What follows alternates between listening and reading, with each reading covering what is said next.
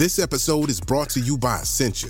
A better you starts with better hydration. Essentia is on a mission to inspire people to do what matters most. Their proprietary ionization process transforms water from any source into ionized alkaline water, providing water that's 99.9% pure with a pH of 9.5 or higher. Essentia overachieving H2O, the #1 ionized alkaline water. Shop now. If you went on a road trip and you didn't stop for a Big Mac or drop a crispy fry between the car seats or use your McDonald's bag as a placemat, then that wasn't a road trip. It was just a really long drive. Ba-da-ba-ba-ba. At participating McDonald's. When you need mealtime inspiration, it's worth shopping Kroger, where you'll find over 30,000 mouth-watering choices that excite your inner foodie. And no matter what tasty choice you make, you'll enjoy our everyday low prices, plus extra ways to save, like digital coupons worth over $600 each week. You can also save up to $1 off per gallon at the pump with fuel points. More savings and more inspiring flavors make shopping Kroger worth it every time. Kroger, fresh for everyone. Fuel restrictions apply. Another day is here, and you're ready for it. What to wear? Check. Breakfast, lunch, and dinner? Check. Planning for what's next and how to save for it? That's where Bank of America can help. For your financial to-dos, Bank of America has experts ready to help get you closer to your goals. Get started at one of our local financial centers or 24/7 in our mobile banking app. Find a location near you at bankofamerica.com/talktous. What would you like the power to do? Mobile banking requires downloading the app and is only available for select devices. Message and data rates may apply. Bank of America N.A., member FDIC. Hi, and welcome back once again to Everything You Wanted to Know About Physics, a new kind of podcast from the team behind BBC Science Focus magazine. I'm Dan Bennett, the magazine's editor, and today we're back answering Google's most popular search queries about physics with Professor Jim Al-Khalili. Now, in today's episode, we're going to wade into the great sea of mysteries in the world of physics. If you're starting here, and I don't blame you, please be sure to check out the previous 4 episodes where Jim explains the key concepts in the world of physics after you've listened to this one. But for now, here's what Jim has to say about time travel, multiple universes, and the search for a theory of everything. Okay, so let's talk about the stuff that's still left to figure out in physics, which, in some respects, it seems like we've figured out a lot. But then when you start to really think about it, it seems like there's still quite a long way to go. The first one, which was the absolute highest searched thing that I found on Google, and I'm sure you probably get this a lot in your talks as well, is time travel possible? Yes, I'm sort of rather disappointed that it's still the highest search for question on Google in terms of physics, because I wrote a book on this 21 years ago. And so people clearly are not reading my book. Otherwise, they wouldn't have to ask this question. But that's okay. That's fine. I've given a talk for many years to school kids about time travel. And I sort of relate it to science fiction movies, Doctor Who. If you Google time travel movies, it's amazing just how many there've been over the years, and they vary very widely in their quality. Some are intelligent and really smart, and you think, I remember, so what was it, Looper, which is a really great movie. It really gets you thinking, going back, and it sort of makes sense. And you get others. What was that? Oh, Hot Tub Time Machine. Is like, and believe it or not, there's a Hot Tub Time Machine 2. Which is 2 hours of my life I will never get back. I don't know why I watched that to the end. It was awful. Anyway, so science fiction has tackled the question of time travel, but in real physics, it also is a valid area of research. We have to divide it up into 2. There's time travel into the future and time travel into the past. Time travel into the future is actually possible. And we know it. We do experiments all the time to show this, because it relies on Einstein's theory of relativity. Einstein says, in fact, his 2 theories of relativity, his special theory, the E equals mc squared one, the time is the 4th dimension one, he says that when something travels very close to the speed of light, its time will slow down. I'm saying this very sort of broadly. I'm not getting into all the technical detail, but if you fly off in a rocket and you're traveling at, say, 99% the speed of light, you travel around for 2 weeks of your time. Your spacecraft computer says, yep, 2 weeks have elapsed before you come back home. You zip around the galaxy. You could come back to Earth and find 100 years have gone by on Earth.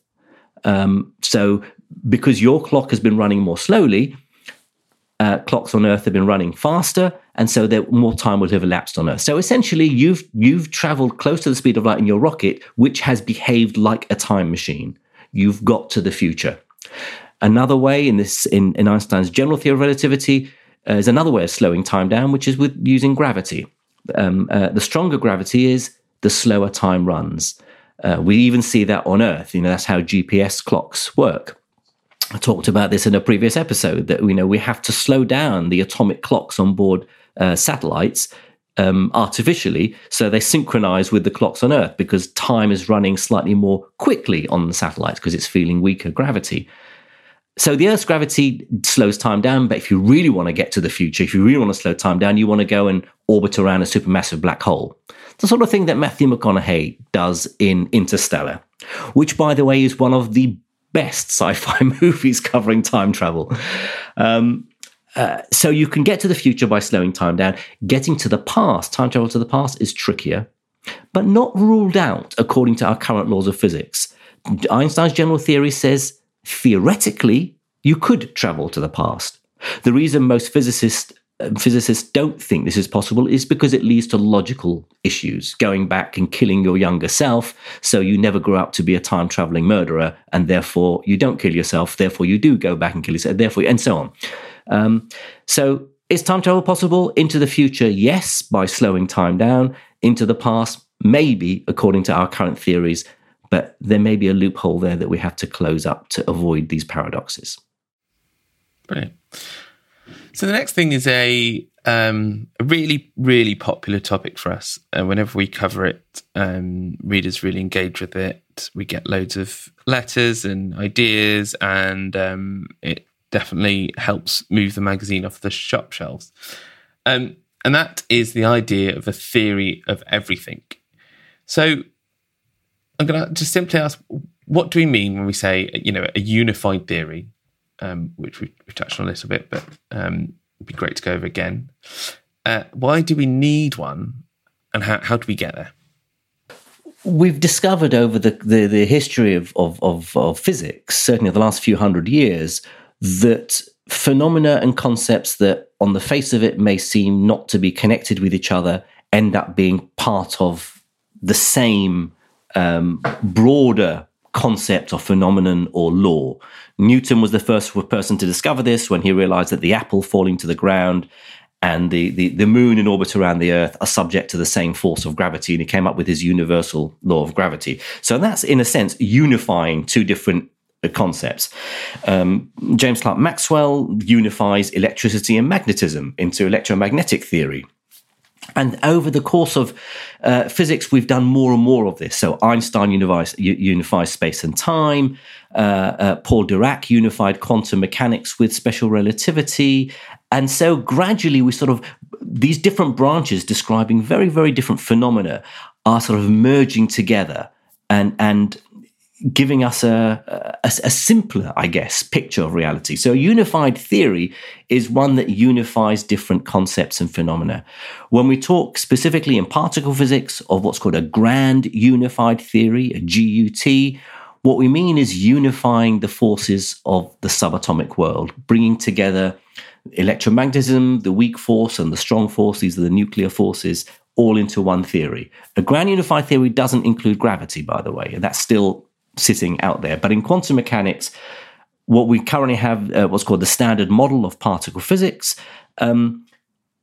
covers those three forces, but it's not really a grand unified theory because it doesn't connect them all up in one law, one equation. You still have to talk about the strong nuclear force separately from the weak nuclear force, for example. A theory of everything is one step beyond a grand unified theory. A theory of everything brings gravity into the fold as well. So one way of talking about it is saying it unifies quantum mechanics with Einstein's general theory of relativity. Another way of talking about a theory of everything is that it unifies the forces of nature, the four forces of nature. And we're still looking for such a theory of everything. We're a long way, I think, from finding one now. We thought we were getting close. By the end of the 20th century, people like Stephen Hawking were saying, the end of theoretical physics is in sight. We're almost there. There was great hope for what's called string theory, superstring theory. There are still many people working in string theory who believe that is the best possible hope for a theory of everything. And string theory is a theory of 10 dimensions and that particles are really vibrating strings. The mathematics is very beautiful. It's very powerful. But there are other physicists who are saying, look, you've been thinking about this for decades now. It may be very useful maths, very pretty maths. It might have helped us understand other things, but it doesn't look like it's going to lead to a theory of everything anytime soon. In any case, how would you even test it? So we are some way away from a theory of everything. But to address your final question, why do we think we need one? Why do we feel it's important to unify quantum mechanics and relativity? And if I get my way, and thermodynamics as well.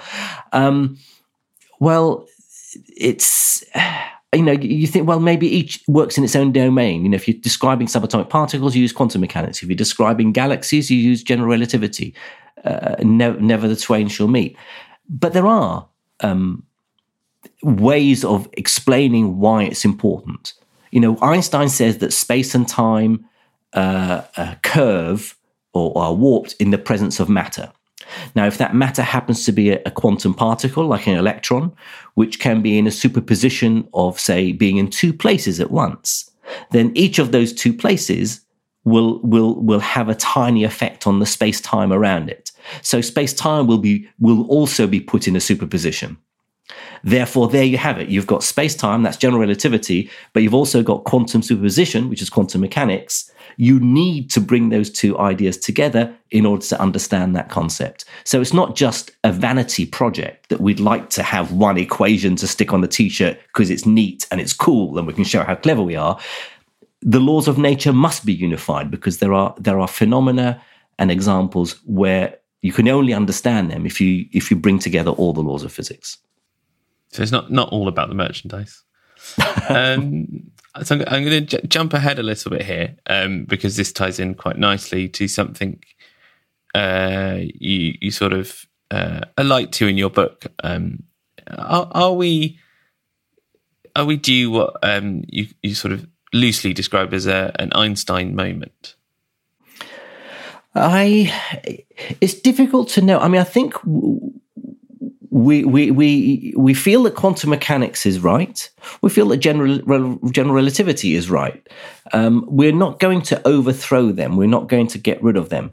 But in the same way that Newton's mechanics or Newton's law of gravity is not wrong, it's just an approximation, Einstein came along with his general theory of relativity and said, no, it's Newton's idea of gravity as being this invisible force that just pulls stuff together, that acts instantaneously across distance.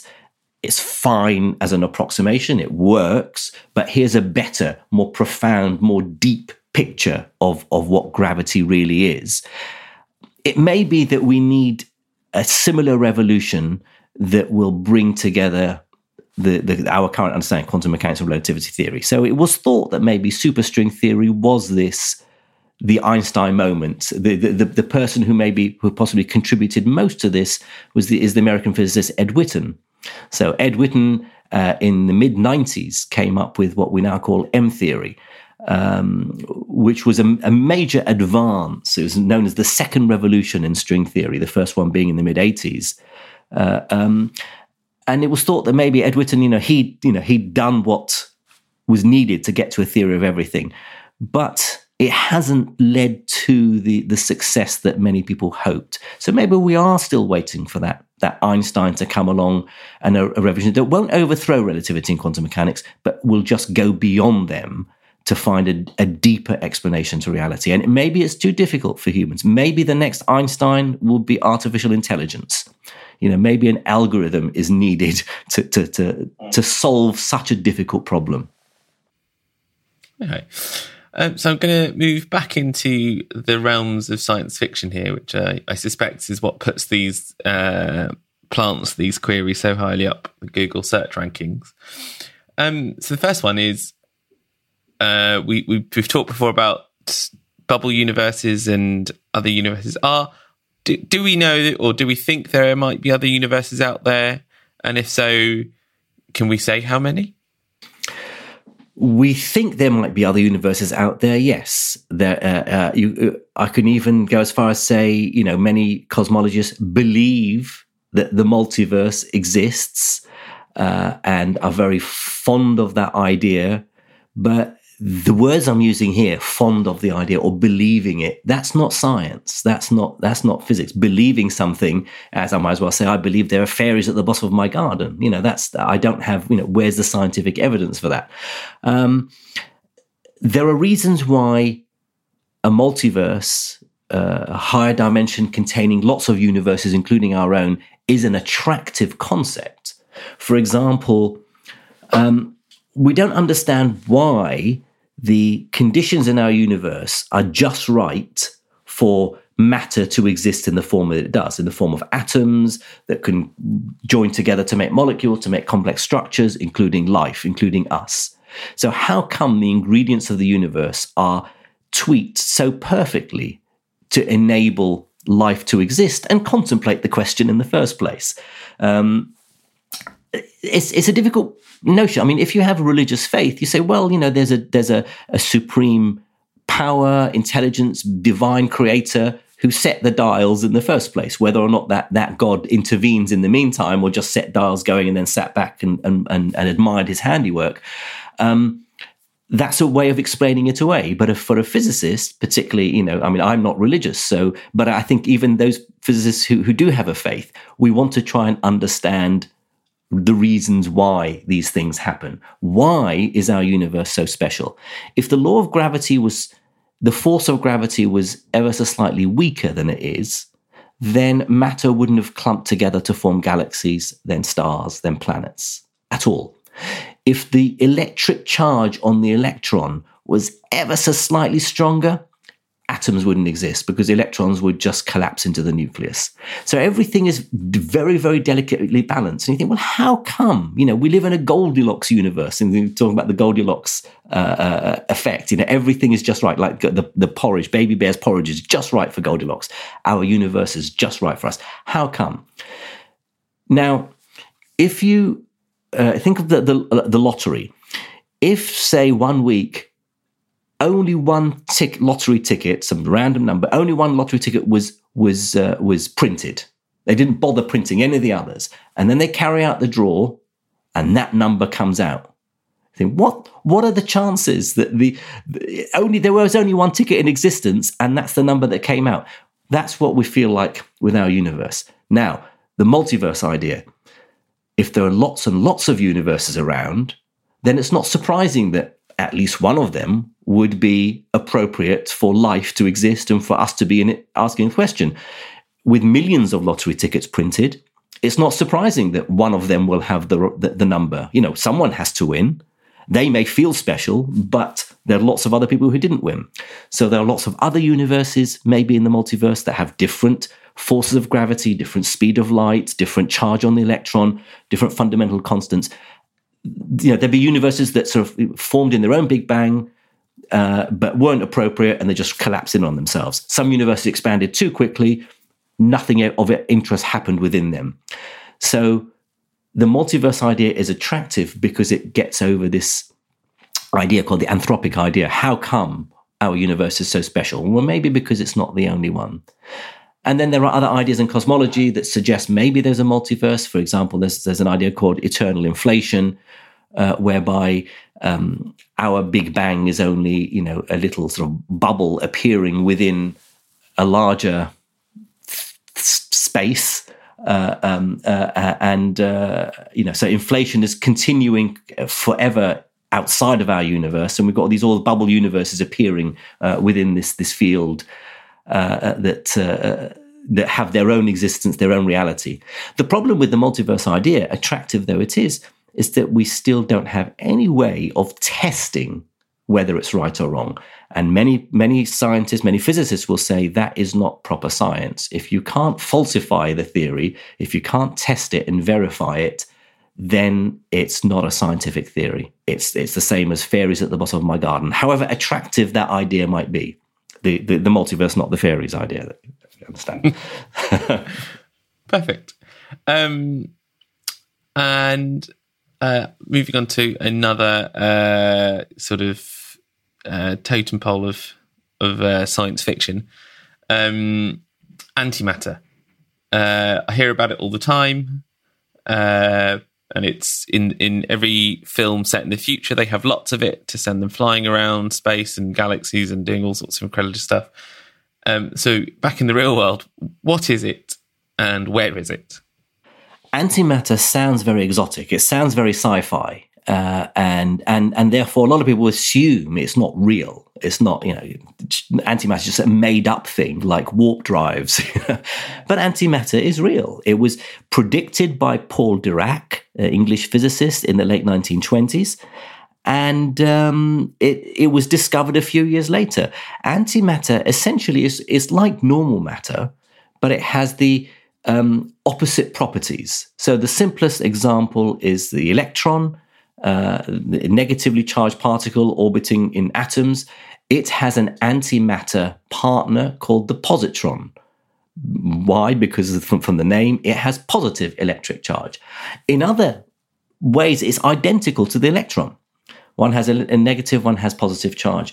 And most matter particles have their antimatter counterparts. Now, the thing that also that the people like Paul Dirac realized is that when you bring matter and antimatter together, all those opposite properties they have combine and cancel out. Their mass doesn't cancel out because antimatter still has mass. It still, as far as we can know, falls in ground. You drop a positron, it'll fall to the ground in the same way that an electron will fall to the ground. So they both have mass, but you bring them together and they what we call annihilate each other. Essentially, what happens is that Einstein's equation E=mc² kicks in, and the stuff, the M, the matter, the combined matter of the electron and positron, turn into pure energy. The amount of energy, well, that's governed by this equation. However much mass you have, is the sum of the two masses of the particles, times that by the square of the speed of light, your c², and that gives you the amount of energy. So matter and antimatter will turn into pure energy. The opposite can also happen down at the quantum level. Pure energy can form matter as long as it also forms the equal amount of antimatter. So a photon, which is a particle of light energy, can transform into an electron and a positron. So it's creating matter out of nothing. And that's why we don't talk about law of conservation of energy. We have to talk about law of conservation of mass and energy, because matter and energy are interchangeable in this way. If people think it's science fiction, well, I can just remind listeners that anyone who's ever been into a hospital and had a PET scan, PET stands for positron emission tomography.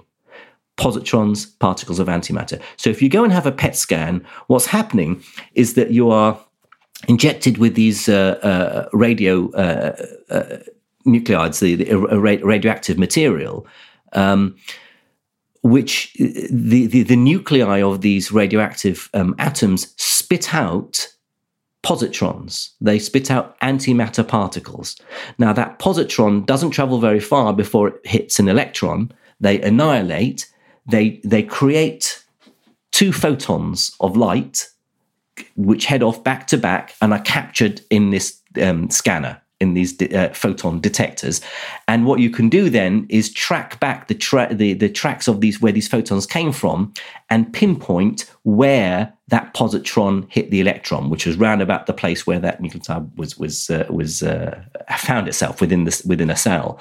And so that's the way you image things. So you image things like our brains using particles of antimatter. That's not science fiction. That's very important medicine. Brilliant. Okay, last question. You've touched on dark energy and dark matter and explained what they are quite well, I think.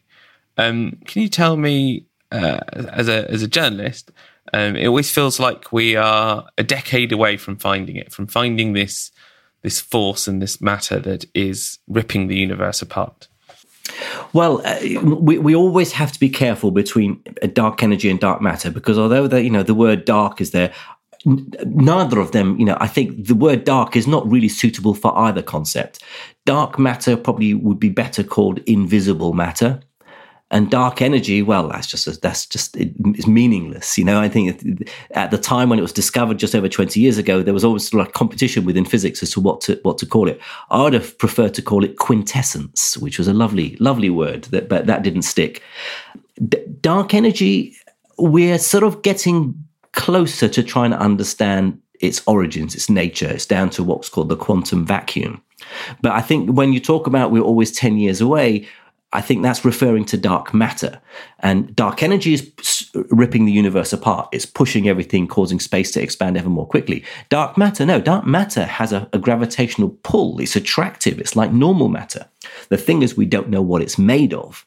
We know it's out there because there's some invisible stuff out in space that's causing matter to move in a certain way, actually even bending light. Because gravitational, we now know from Einstein that gravity is basically the curvature of space-time. And so light from distant galaxies gets bent by gravitational fields.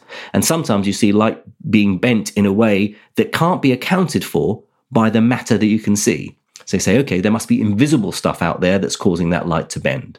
We also know that dark matter is necessary to hold galaxies together. So we know it's there because we can see its gravitational effect. But we don't know what it's made of. It's clearly not made of any of the particles we already know about. So it must be made of something else. And so for many years now, we've been trying to understand what its constituents are. And it's a bit like nuclear fusion. You're right. It's always, 10 years away. We're building ever more elaborate, ever more sensitive instruments to try and capture it. If dark matter, if it's made of particles, which we think it should be, then those particles should be streaming through the Earth all the time. They see the Earth as transparent because dark matter doesn't interact with normal matter other than via gravity. And at the particle level, that's not going to have much effect. So we're still, nevertheless, designing instruments that might try and capture every now and again one of these particles of dark matter. We're trying to make them in places like the Large Hadron Collider. And so far, we still haven't found them. There are candidates. There's like half a dozen different types of hypothetical particles that fit the bill that we're still, but we still don't know which one. I wrote a novel a couple of years ago called Sunfall, in which I suggested that it's set in 2041. So I suggested by that point, so just over 20 years from now, we will have discovered dark matter, and it plays a big role in my story. And I suggest that dark matter is made of particles called neutralinos, which are a type of particle called supersymmetric particles, which may be candidates for dark matter. And I was sort of worried that either neutralinos would be ruled out before my book came out, or that they would be discovered before my book came out. Either way, I wouldn't be so proud. But all the time it's possible, I could be like Arthur C. Clarke, sort of presciently predicting the future if it turns out I was right. Okay, brilliant. That's it for today's episode. Thank you for listening to our new podcast. If you've enjoyed the last few episodes, please make sure you subscribe, because the next episode is a special one. In the 6th and final episode, we're going to answer your questions sent to us on Twitter and via email. Of course, if you want to send us more questions for the next and future episodes, be sure to follow us on Twitter @ScienceFocus. Also, if you can spare a minute, please do leave us a review. We love your feedback, and we want to know what subjects you want us to handle next. And of course, if you want more primers on the big ideas in science, head to our website, sciencefocus.com, or find us on Twitter, Facebook, or Instagram. And if you want to dive deeper into any of the topics covered, then Professor Jim Al-Khalili's new book, The World According to Physics, published by Princeton University Press, is the perfect place to start. It's a concise introduction to the most important ideas in physics now, and Jim is a wonderfully clear writer who takes the grandest of ideas and makes them simple to understand. Thank you for listening to the Science Focus podcast from the BBC Science Focus magazine team. We're the UK's best-selling science and technology monthly, available in print and in several digital formats throughout the world. Find out more at sciencefocus.com or look out for us in your app store. This podcast has been created by the team behind BBC Science Focus magazine. If you've enjoyed listening, why not try out our magazine? In the next few issues, we've got a special report coming up on the progress towards a coronavirus vaccine. We've got a piece by Steve Brusate, one of the world's leading paleontologists, on the mammals that thrived among the dinosaurs.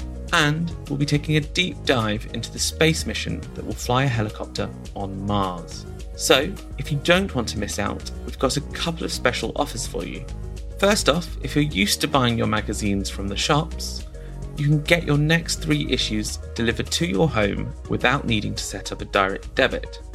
And you'll still save on the shop price. Or, if you're happy to set up a direct debit, we can offer you even more savings. And your first 6 issues will be just $9.99. Pick up what works for you by visiting www.buysubscriptions.com/Science Focus Spring Podcast Offer. That's www.buysubscriptions.com/Science Focus Spring Podcast Offer.